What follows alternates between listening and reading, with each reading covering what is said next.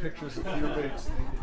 So, but I had a patient recently. It was kind of interesting. He'd actually been seen here once. Came in with left arm swelling, and it was pretty swollen, fairly impressive.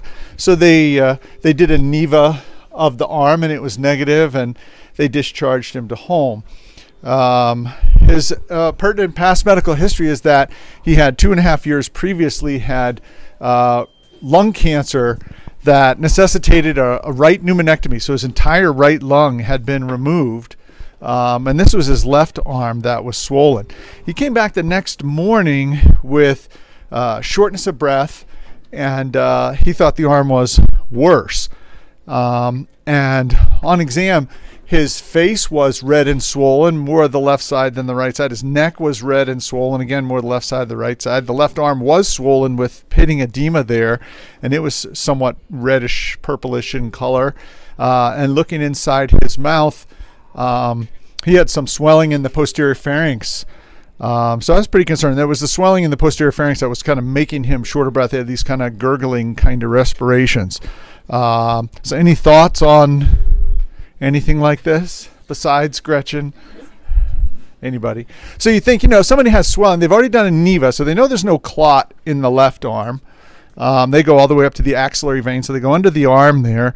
He was red and swollen, so we know it's not kind of a lymph thing. I know we see a lot of lymphedema, especially like a post-mastectomy patient where they remove the lymph vessels, or if there's a lymph vessel blockage, that tends to be swelling where the skin stays in normal color. So it does seem like he had some kind of vascular venous occlusion.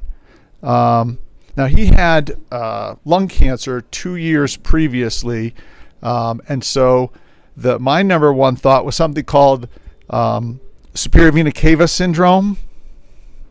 No? Okay. So superior vena cava syndrome is something where the superior vena cava, the large vein that empties up into the right atrium, gets blocked. And 90% of the time, it's from cancer. It's almost always bronchogenic carcinoma. I don't know what type of cancer this patient had. But it can be from things like lymphoma as well. And basically, if you block off the flow from the superior vena cava, everything gets backed up from the upper extremities and from the head and neck.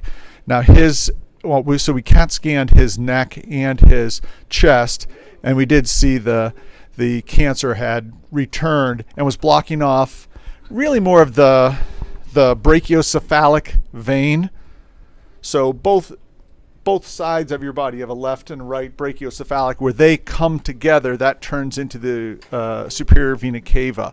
So his was blocking off more of the left. So the venous return out of the left side of his face, the left side of his neck, and his whole left arm was blocked, and nothing that you would see on a NEVA study, because you had to go into the chest to actually see it. It's interesting because it's one of the few radiation oncology emergencies. It's one of the few times that you have emergency rad onc come in and you have to try to irradiate this tumor and get it to shrink down pretty quickly. You can die of this. You die slowly. You can die from suffocation because there's so much swelling in the upper airways. Some of these people get this tremendous neck. He didn't have anything like that, but he looked like he was on his way there. In the ER, things we can do is give steroids. It decreases the inflammation around the superior vena cava. You can give Lasix, sit them upright. Typically, people have it worse in the morning when they wake up, and it's better by the end of the day because they've been up, and just gravity naturally drains the face and neck. But the other thing that you can do is, and what we did was sent him to IR, and they can try to stent the superior vena cava as well. Try to get something in there to open it up and get some drainage back there.